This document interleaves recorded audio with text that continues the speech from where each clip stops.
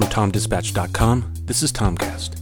Interviews and insight from Tom Dispatch contributors for anyone seeking a deeper understanding of their post-9/11 world and a clear sense of how their global imperial system actually works. I'm Timothy McBain. Recently, I had the pleasure of speaking again with Michael Klare, a professor of peace and world security studies at Hampshire College, a Tom Dispatch regular, and author most recently of The Race for What's Left, the global scramble for the world's last resources. Michael and I talked about how diminishing energy resources are on the brink of igniting conflict around the world. Many of the conflicts that you mentioned in your article stem from claims over offshore territory. Who has the power to make the final decision regarding who has sovereign control over these disputed areas? Nobody has that power under existing international law. There is a body of the UN that is able to examine claims and to authenticate their reliability, but doesn't have the power to make a decision when there's a conflict or to do anything to enforce that. So this is really new territory, and it's very uncertain what the outcome will be.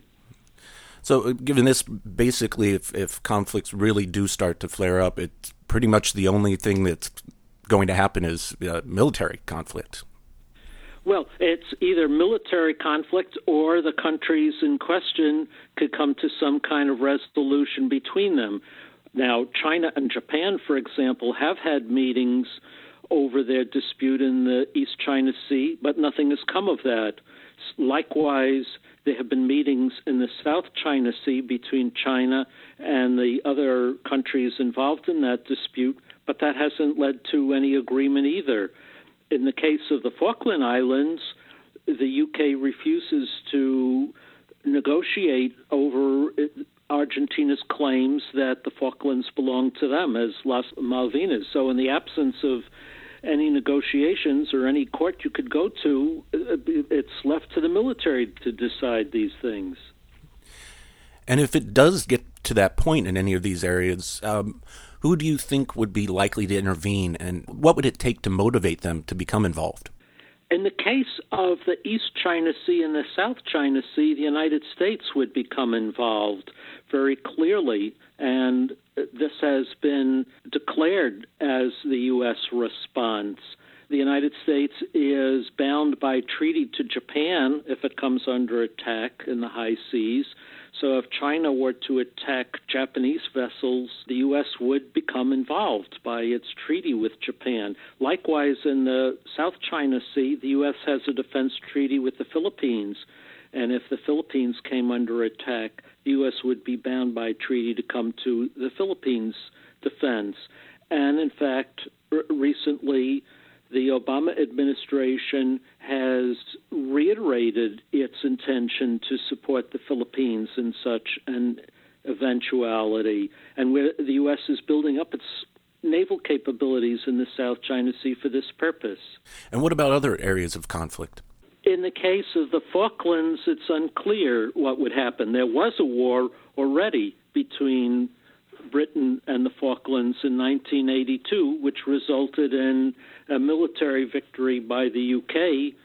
The islands had been occupied by Argentinian troops, and they were forced to withdraw as a result of that war. But there was no political outcome, and the dispute remains unresolved. And then there's always the unresolved question of Iran. This has been brewing for a very long time, of course, but now it seems to be back on the front burner because the Iranians have threatened to cut off the Strait of Hormuz as a response to threatened or forthcoming EU sanctions. Alternatively, if the U.S. or Israel strikes Iranian nuclear facilities, which still remains a possibility this year, the Iranians will also close the Strait of Hormuz. So there has been a recent buildup of U.S. forces in the region out of the U.S. intent to keep the strait open. So this long an area of conflict remains to this day a very important area of possible conflict. And what about the nationalization of YPF in Argentina? Are there fears that this will start a trend and other oil-producing countries will start seizing foreign-owned businesses?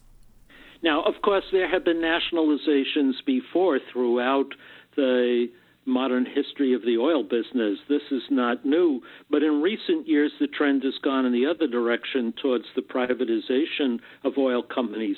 So the nationalization of YPF by the Argentinian government was quite striking as a reversal of recent trends, and it does suggest a movement back towards nationalization, or what some people call resource nationalism. And yes, I do think we're going to see more of that as the value of oil and natural gas reserves grows economically because of the growing scarcity of reserves and their growing economic value. Over the years in Latin America, nationalization of any business typically sparks military intervention. Is that something you see happening? Depends where and when and what the circumstances are. Hard to predict any particular outcomes. I don't think we'll see military conflict with Argentina, but certainly Spain and the EU have announced economic sanctions against Argentina, so we don't know where that will lead. And I don't know what future scenarios we might see, but I do think that future conflict over contested oil and gas resources is likely.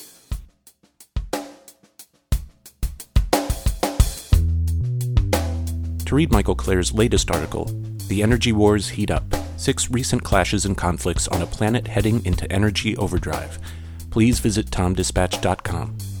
You can also find Michael's latest book, The Race for What's Left, at Amazon.com or at any quality bookstore near you. I'm Timothy McBain, and until we meet again, thanks for listening.